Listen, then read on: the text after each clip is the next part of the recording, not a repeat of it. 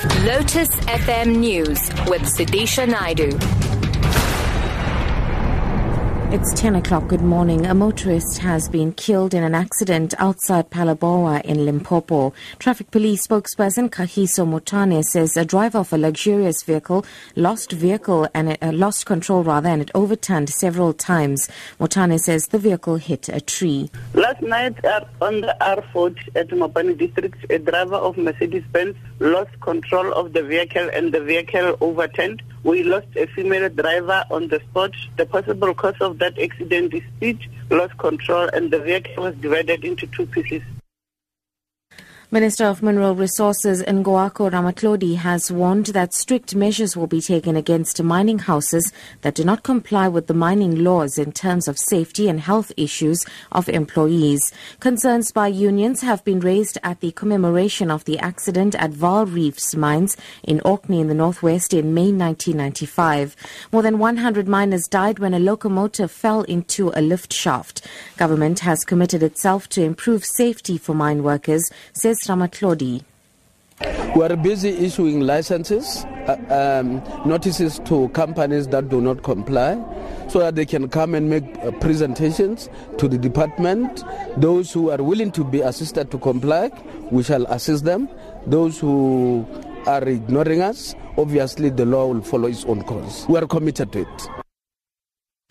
Chairperson of the African Union Commission, Nkosazana Dlamini-Zuma, says the current conditions in Burundi are not conducive for free and fair elections to take place.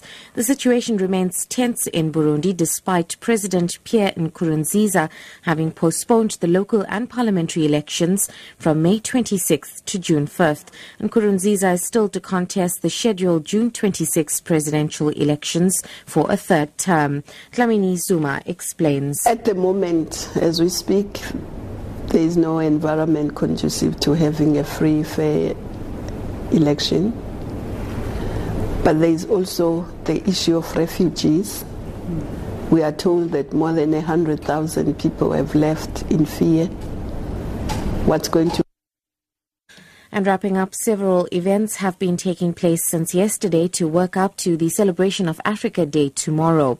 The continent celebrates Africa Day in commemoration of the founding of the Organization of African Unity, now the African Union, in 1963. It's expected that the recent xenophobic attacks will feature in many of the events. Social commentator, writer and academic Professor Pitika Ntuli says there's a common African identity, but the continent should, however, first be mentally decolonized. We have decolonized Africa politically, right? Colonialism is dead, but coloniality lives, and decoloniality still lives. The mental set that was created, our consciousness, as a people, was a colonial consciousness constructed by missionaries and political, figures. It still remains in us. We are unchained, but we are still walking around, in a circle.